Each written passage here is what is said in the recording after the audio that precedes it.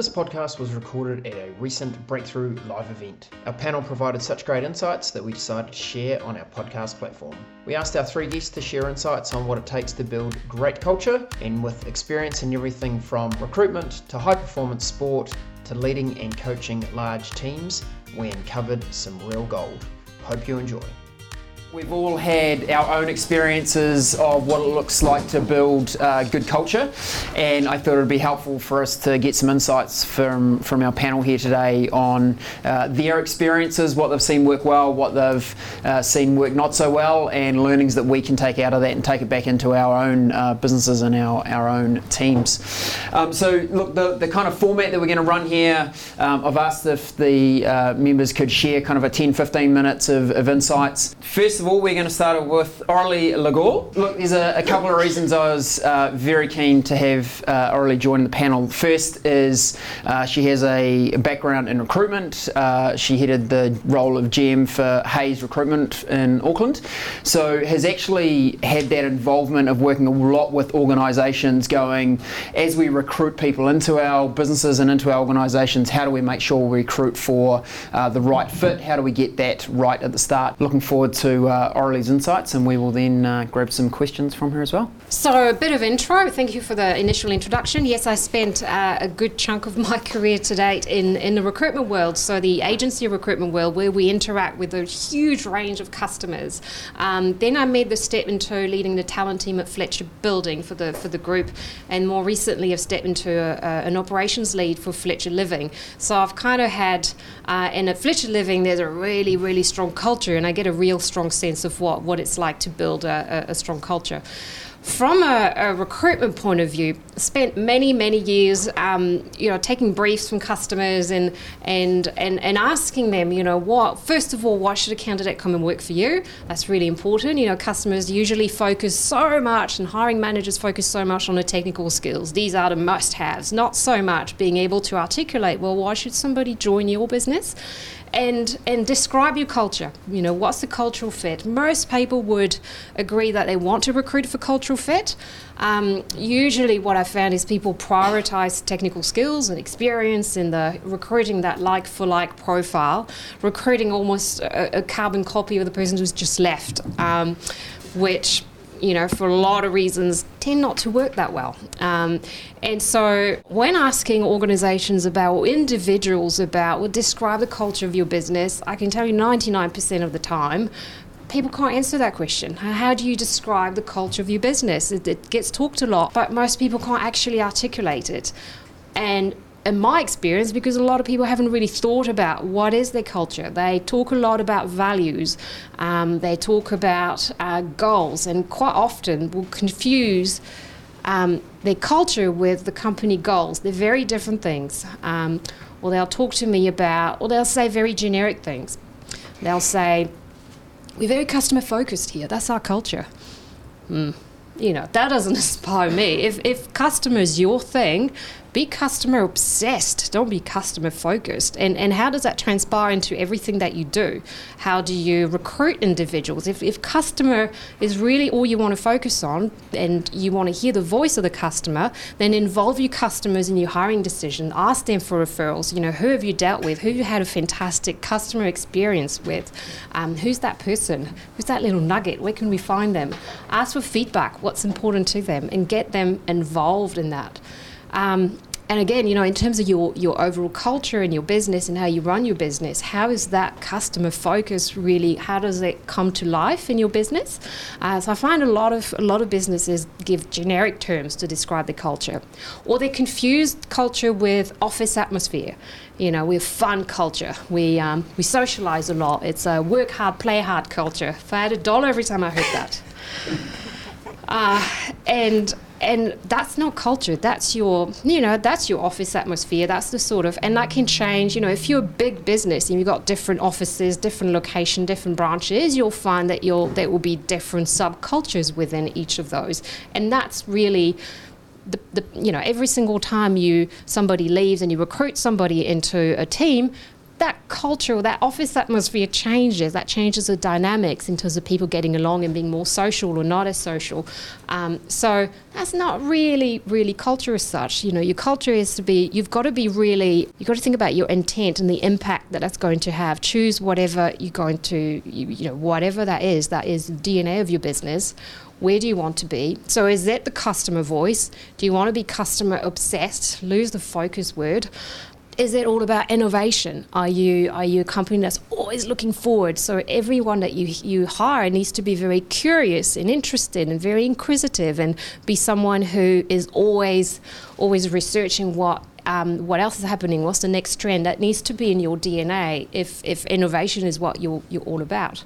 Orly, can I ask a question? So on the innovation track, in any organisation we need people with a bit of a mix, right, of skills and focus. So even if I'm a super focused innovation company, how do I make sure that I can still bring people in that are the really good guardians who really do detail really well and do those kind of things where they may not necessarily associate with themselves being super innovative, but they're a critical part of an innovative team? Yeah. How do you blend them into that culture? You'd want to hire doers then. I mean, you need people who come up with the big ideas. You need people who can go and experiment and do fast fail and all of that, and then you need people who can do the execution well. So you recruit to that, but you'd want to recruit someone who's worked in that environment, who's capable of working at pace and experimenting with different things and is comfortable in that space.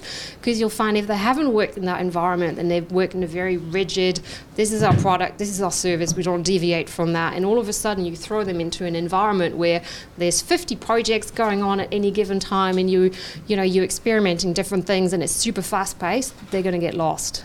Okay. Chances are. And in a recruitment process, how would you ask questions to try and uncover whether someone was a good fit in that kind of scenario? It starts with really understanding. So if there's good, I suppose, synergies between the businesses they've worked in before, and maybe they're actually leaving that business because it's not innovative and it's not fast-paced enough, then that works as well. But you need to get an understanding of that business they've worked for. You kind of want to research that a little bit. Where are they at? Are they quite a static business or are they fast-paced? Do they innovate a lot?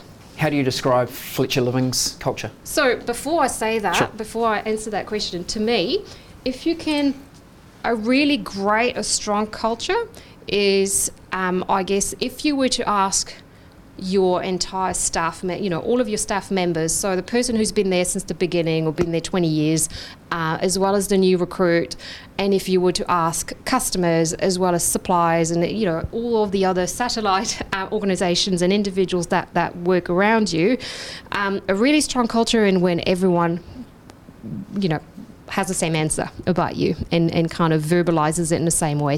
Maybe slightly different words, but if you've got a really common theme, that's a really strong culture. Why should your customers describe you any differently to your staff, and particularly, and again, within your staff, how do they feel about the culture? There shouldn't be any difference between Jim, who's just joined us last week or last month, and someone else who's been around for 20 years. They should all feel part of the culture, and they should all be able to articulate it. If it's strong enough, you exude that culture all the time, and there shouldn't be any variation in the way you're perceived in the market. By your suppliers, your contractors, anyone who interacts with us, I would like to think would say the same thing. Have we nailed it? I don't know, maybe you tell me. But so we build communities, and everyone who works for us is community obsessed. There's that obsession, and it comes through in everything that we do. So part of that is the voice of the customer, but we really think very, very carefully about the communities that we build.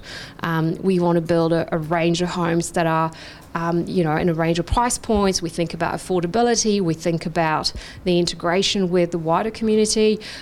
We think about the persona of all of our different customers and make sure that it's we create that sense of community for them, regardless of whether you're a first home buyer, you're a single parent, you're a downsizer, you're a retiree, whatever it is. And that's that strong sense of community. I'm 100% confident that if you ask that to any of our staff, this is what you'll get. I think our contractors are very much on the same page because they're very much part of that journey.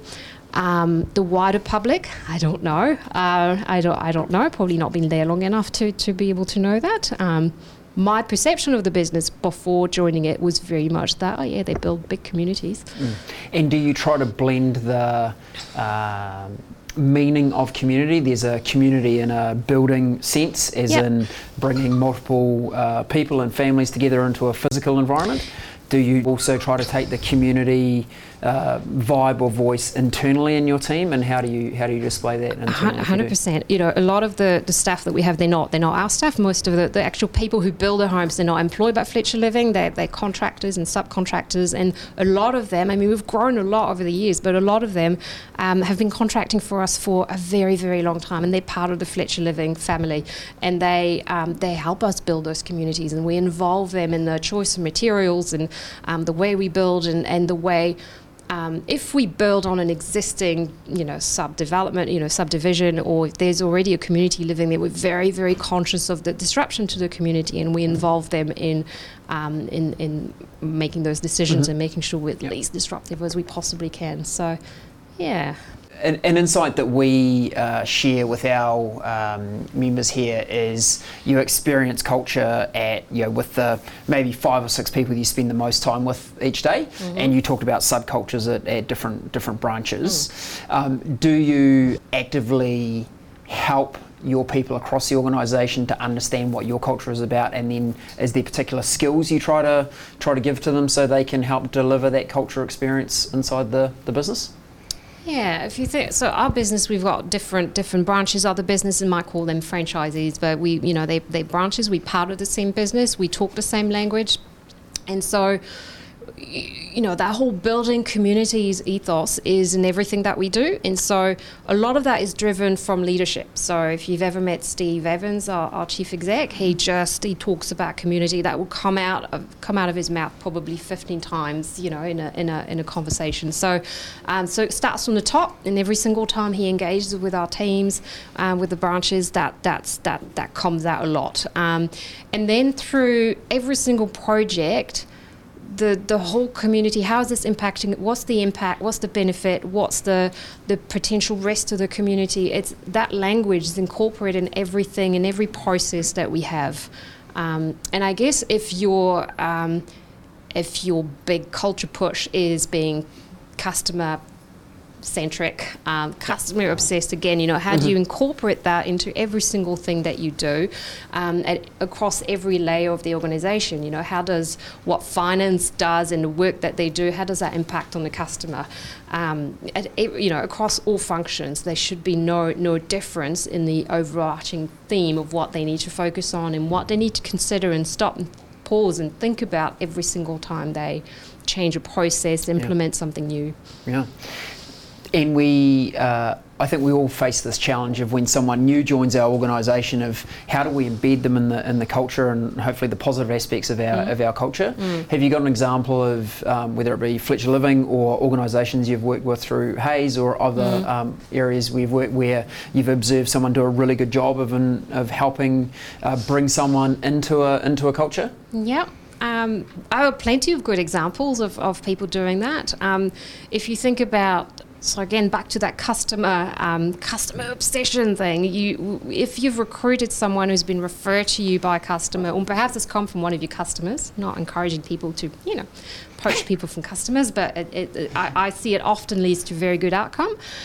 So having them really heavily involved in those initial, meetings and hearing their voice and what they have to say and their perspective very early on. Just because they're new doesn't mean they don't have a voice. So that's really important. Don't just think of your new starters as you've got to feed them lots of information and you've got to induct them in the Fletcher Living way or whatever your company name is. Involve them and seek feedback and involve them in that what's important to your business. Another example I can think of, and is very, very, very specific to their industry, but I am quite good friends with someone who runs not my food bag, but another one of those companies, and they anyone who's recruited into that business, whether you're in credit control or marketing or anything, you've got to be a foodie. I mean, they just, if you're eating cereal for dinner type person, there's no way you'd fit in the culture. They're obsessed with food and making it easy for the customer to become a foodie. And so I guess from that point of view, they involve the new starters very, very early on. Again, whether you're credit controller or any role that you do, in critiquing their menu and providing ideas and creating new dishes. So I think that's pretty neat because that's ultimately what they deliver and what their business is all about, and they live and breathe that culture. How They good would eat their a lot. shared lunches be? Oh, yes. Yeah, that's the place you want to go for pretty the shared lunch. special, That's an extreme example because of, the nature of the business, but that's done very, very well. So again, it's that ethos of incorporating your new person's ideas into what you do and what you live and breathe day in, day out. Recruiting to values and purpose is just as important as culture, and sometimes... I think I described that to you when we had coffee the other day. That culture is, it's that group of people who kind of evolve, in the same movement. They're all moving together towards the same purpose in the same sort of way. And you're going to have people who are that end, who are very... who are, driving the culture more so than others. You're going to have people who are perhaps lagging a little bit more at the other end, and they still have a role to play, but they're still moving in the same way, in the same direction, if that makes sense. So purpose, to me, they're separate things because your purpose can change over time, potentially, and so can your culture, but because they are slightly different things in my view. That foodies business, their purpose is, if I think about when they introduced the business, it was to create an alternative to the other guys, and it was to provide, to change the culture in New Zealand, and their purpose is to bring, really good food experience to New Zealand and make it as easy as possible for Kiwis to cook a 3-course meal and have a really shared meal experience, and that's their purpose. Their culture is they crazy entrepreneurs, they're foodies, they just live and breathe food, and they, in that particular business, everyone has a voice and everyone contributes. So that's that kind of culture. The ultimate purpose is to change the way perhaps Kiwis live and the way they have dinner at night. That's a little bit different. Now, Kevin Borovich, and Kevin, I was keen to have him because he brings multiple perspectives into the room around culture, involvement in high-performance sport, and also in numerous organisations from where he's the current GM of residential construction for Dominion Construction, but he also has spent time in the mines in Australia. Worked in professional sport, both as a player and around that environment. So I think he's going to have some good stories to share. Kevin, over to you. Thanks, Brian. There's a lot of words been spoken here today, and one in particular is probably loyalty. And to kick off, I've known my wife since I was 5 years of age. I wrote a song about her when I was 9, won the talent quest. We got divorced at 11. She caught me going out with married women. But just a little bit about myself. That's who I am. I've had a head injury, so I have to have notes. I don't know whether you know, but back in 2001, there was the very first Fight for Life. And I was an idiot who put my hand up. Back then, it was a whole lot of 40-year-olds trying to commit suicide for youth instead of for youth suicide. So we raised $1 million, but in the process, my brain closed down for 6 months and I had to retrain it. So excuse me if I look at my notes, okay? So when Ryan asked me for my insight into observation of building a culture in sport and business, I immediately thought I should share a story of a young man's journey in this particular area. Through this story, you should identify how he built a culture by sharing his personal, sporting and business experiences. So this man was the baby of 10. He had 5 sisters and 5 brothers. During his childhood, he faced episodes of violence, aggression, subjected to a tough upbringing. Along with this, he experienced a culture of love, compassion and loyalty.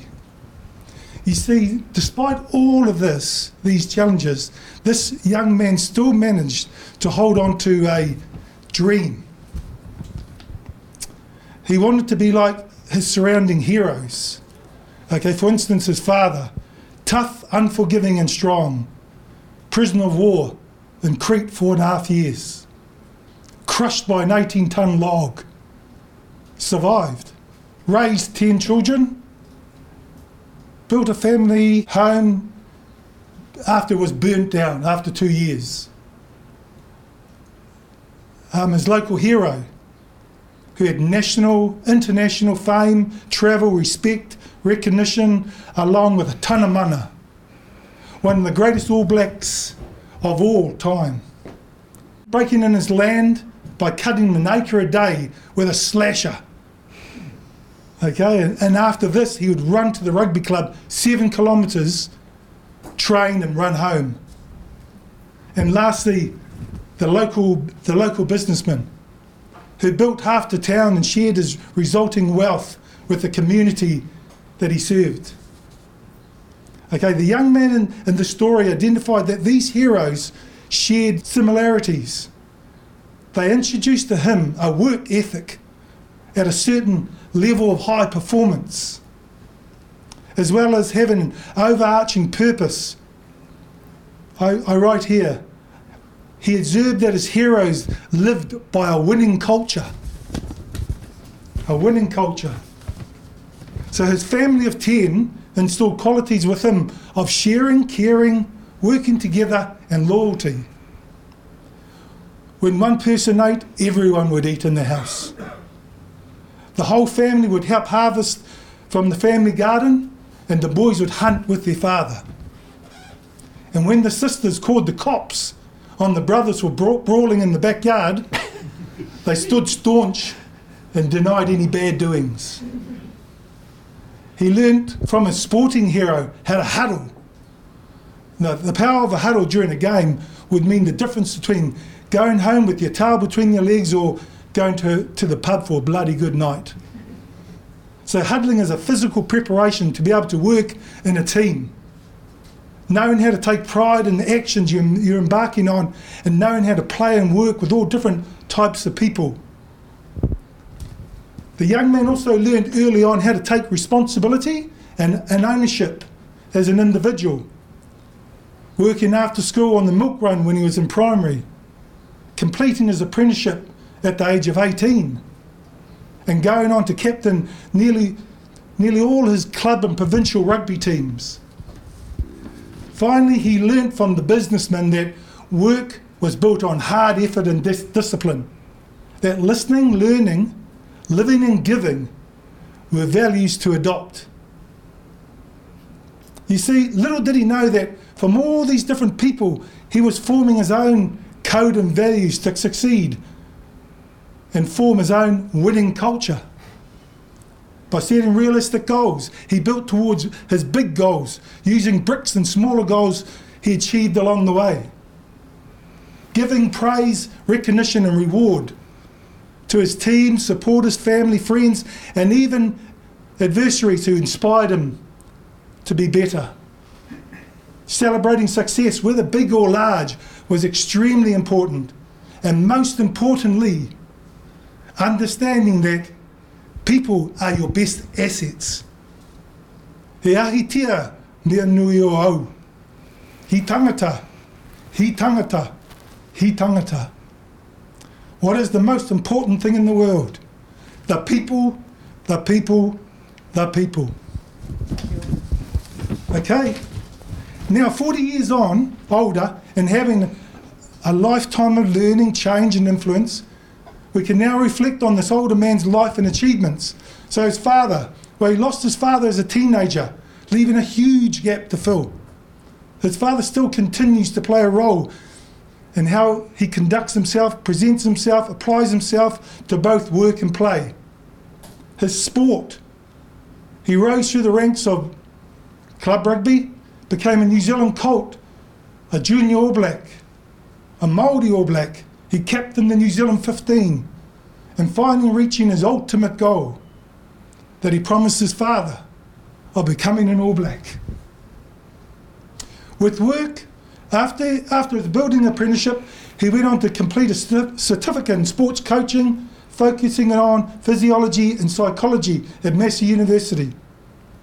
He travelled the world with sport, living in London and France, applying his trade and building a wonderful marriage with his wife, his childhood sweetheart.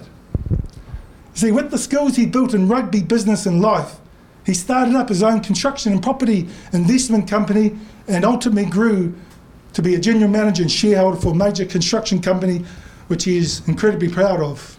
Through all of this, he learnt and acted upon one common factor that was influenced and inspired by his heroes, and put it into practice in his own lifelong hard work. The one common thread was that forming the winning culture was his road to success. Ladies and gentlemen, leaving this final revelation until the end so I could discuss these points without you thinking I'm a fool of myself, making a fool of myself or being a big dickhead. The man I refer to in the story, in fact, is me. Ko ringa I e mau, ko waihau uara, ko mamari e waka, ko tararawa te iwi, ko nataringa te hapu, ko waihau nui a rua te marae, ko te whiu te whānau, ko Kevin Borovich ahau. Tēnā koutou, tēnā koutou, tēnā koutou katoa. That's my story. Thanks, Kevin. So many good insights there, and not only the insights, but the passion and authenticity which you deliver the story is humbling. Britta Christiansen, many of you know Britta. Some of you are even lucky to have experienced working with Britta. I called her earlier in the day the super coach. We just have immense respect for her knowledge and insight, being able to read what's really going on in a room and identify it and call it out is a very, very special skill. And she has great insights, not only to the, let me call it, the technical way the brain works, the scientific aspect of the brain, but also the very human, the heart-centered view of culture as well. Britta. Thank you, Ryan. Goodness gracious. So I thought, when I was asked to speak today about culture, I thought, gosh, over 20 years of working as a business coach, I've seen a few things come and go.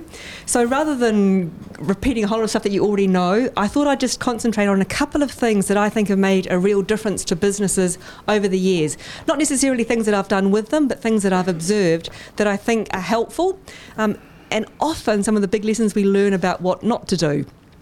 But just before I start, I thought it'd be useful to give a little bit of a background. And so for those of you who don't know me, I started business coaching on the 1st of March in the year 2000.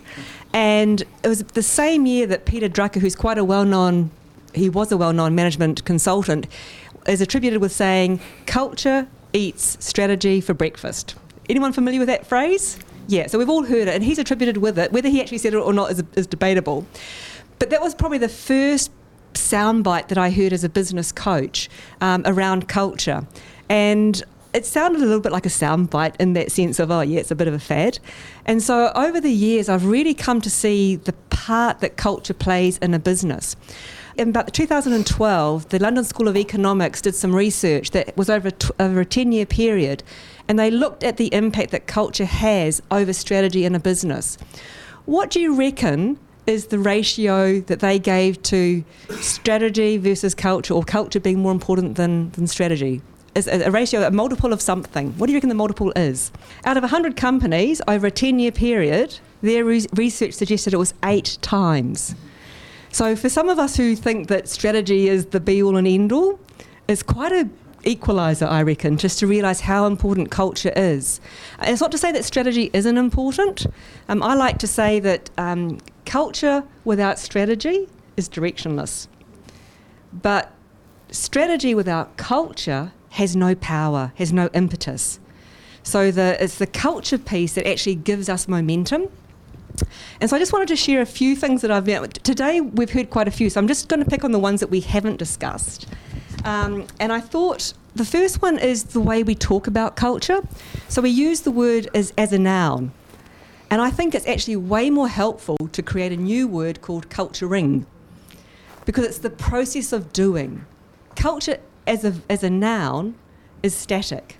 But as we've discussed today, culturing really conveys a sense that it's constant, that it's evolving, that we're always having to work on it. And it's not static. So just because we've got a good culture now doesn't mean it's going to be the same culture in 12 months' time, 2 years' time, 5 years' time. So we need to be willing to evolve the culture according to what's happening in the business. So a couple of things that I've noticed. The first one is we've talked about culture as an overarching theme. I suspect that many of you, if you really looked at your businesses, will find that you've got multiple cultures. So we often talk about the silo mentality in an organisation. So a workshop has a culture compared to admin. And it's not that you can't have a unifying one, but it's being really aware of the different cultures that exist within the business. So the trick then is to align those cultures. I know some of you have got locations, Christchurch, Auckland, and I bet you would say that the cultures are slightly different depending on the location. And we've talked a lot about values today, and I think sometimes we can collapse values and purpose and culture into the same thing. But within that culture piece, and it's probably best to illustrate with an example, and that's around productivity as a way of, we want productivity in a company from a culture point of view, from a performance point of view. So compare a call centre in a business that measures its performance based on minutes and hours compared to the finance department that measures it on months, quarters or years. Same company, same culture of performance, but they're not actually in alignment when they're having the conversations in the organisation. So think about where your culture might be misaligned in the company. And often that's a great way to bring that next level of performance into your organisation. Another one is trying to measure culture. So I heard somebody here before about survey engagement sessions that you've got. Yep, really useful, but not necessarily always helpful if you're trying to use it to measure culture. It's a bit like asking your partner to give you a grade for how much they think you love them. Not going to get you very far. So same with culture. It's not actually a good idea to measure culture. So what do you do instead? So instead of measuring culture, one of my suggestions would be to actually look at the KPIs that you have and ask yourself, how is our culture influencing that KPI in a positive or a negative way? How's it contributing to it? So productivity again. I work with a lot of construction people, and they often have gross profit per site worker per day as a measurement. If that number is low, it's very easy to say, oh, we need to push them harder. A more helpful question is to ask, what in our culture is contributing to that site worker per day GP being up or down? You'll get a much better response from your team if you're asking the question, how is our culture contributing to it?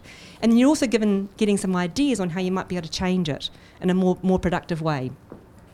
And the other one that we haven't talked about today that I think is quite helpful is, it's not a switch that you turn on and turn off. And I think often we think we come to a session like this and we think, great, we've done culture, sorted. But actually, we have to work at it. It's a conversation that's happening all the time. I love the comment you made, Wendy, before about this person who's handed in their resignation, and we talked about the no dickheads. In construction right now, and I know quite a few are there, there's a real shortage of skilled people. And I was having a conversation with a client last week who is so tempted to recruit back a person that they kicked out because that desperation. And so we had to have... Exactly, and it's easy for us to say that because we're on the outside looking in. But when you have more work than you can possibly do, you haven't got the skilled team, and you think, they weren't not that bad. And we start making excuses for what their behaviour was like. So again, we've got to keep reminding ourselves of why we want to stay that course, because it's very easy to get duped into, just this once we can figure it out. And I was just listening, when I was listening to Kevin, a little thing that I picked up on that I think is really useful in culture, and that is to create some rituals in how you run your business. Because rituals give us little milestones, little anchor points to have us connect. So the huddle is a form of a ritual. And that ritual forms part of your culture. And so as people come and go in your organisation, the rituals stay the same. And so it allows for people to come in and adapt way more quickly, because there's already a couple of points within the business that they can adapt into easily. And probably just to finish up, is I listened to a podcast the other day from Warren Buffett, and his comment that really stood out for me was about leading culture. And he said, leading culture is the leadership skill of the 21st century. So I think it just shows you that culture is far from being a fad. It's actually becoming more and more important. And some of the latest research coming out right now is showing how, for millennials in particular, they are choosing the companies they work for based on the culture of that company. So providing that the remuneration is okay, they're actually looking for culture ahead of anything else. So that's something for us to remember in the 21st century. I think a lot of people will say that culture it's the way we do the things that we do. I would add an extra bit, and I'd say it's the why we do the things that we do. So when we're talking about a high-performing team, why? Why is that going to be important to us? If we're talking about a fun environment, why does that matter? So it's the why that's going to drive the behaviours. I think when we look at strategy is much more about the processes of what we do, and the culture is more about the energy behind it. But I think it's a really challenging word to define, and I think that most of us will have a slightly nuanced meaning for how we see culture, and what's more important is that you as a team agree on what your culture is, because it will be different to other businesses. Probably reflect a little bit about what Ollie was saying before. We've got to first let people know what it is and what it looks like to us. One of the suggestions I have for a lot of my clients is, how do you bring it alive? And so when you have your on meetings or whatever meeting that you have, ask questions saying, what have we done this week or this month that shows our culture in action? So you make it a living, a culturing part of the conversation. So look for ways to, look, that's exactly the sort of culture that we're talking about. Or actually, that wasn't quite what we were thinking. How do we get better at that? So bring it alive in the conversation. And on that same theme, how do we bring rituals into the breakthrough team? So one of the things we do is we call it a daily scrum. It's a huddle. We are in an environment where we can't always be in the same physical location. So sometimes they're physical when we're all in the office together. Sometimes everyone's on Zoom. We pretty much nail it every day. There's the odd occasion where it doesn't work, but I feel like it is a ritual for us. It's really simple in terms of what we run. We're like, what is your success from yesterday? Where did you win yesterday? What was your success? And what's contribution are you looking to make today? Not what are you going to get done, not what's your most important task, not what's most urgent, what's your contribution. And I could defer to Mike, but rather than deferring to him, I'll just get you to read his paper on contribution. Game changing in terms of your thinking. But it's changing the language we use. Productivity, you can do 100 tasks that add no value to the organisation, do them really quickly and really efficiently, and you're like, man, I was productive today. And you added no value whatsoever. Sometimes the biggest contribution you can make is the 10 minutes you spend talking to a team member to find out what's really going on in their world. Not what's going on in the project they're running, what's really going on in their world. Sometimes the biggest contribution you can make is the 10 minutes you spend staring out the window going, how could we do that thing better? What was our learning from our last thing that didn't go quite so well? But that 10 minutes you spend thinking there might be the biggest contribution you can make to the organisation for the month, not the productivity thing. So think about that language. We tend to focus way too much on strategy and the KPIs that come out of that. And one of the reasons we do that is because there's a clear yes, no, black, white result. And so it gives us certainty. The thing about culture is it's very hard to quantify, to measure. And because of that uncertainty, we tend to defer to what we can measure. And I think that's a bit why we can be a little bit lopsided in our businesses. We're all pretty good at measuring and doing the strategy piece. We're not so good at putting the same time and energy into the culture piece because it's harder. We call it a soft skill. It's not soft at all. It's blimmin' hard. Yep. Team, I'd like you to join me in thanking our panel. Very appreciative and deep gratitude for you guys giving up your time, your insights, and being so open to sharing with us. We really appreciate it. Thank you so much.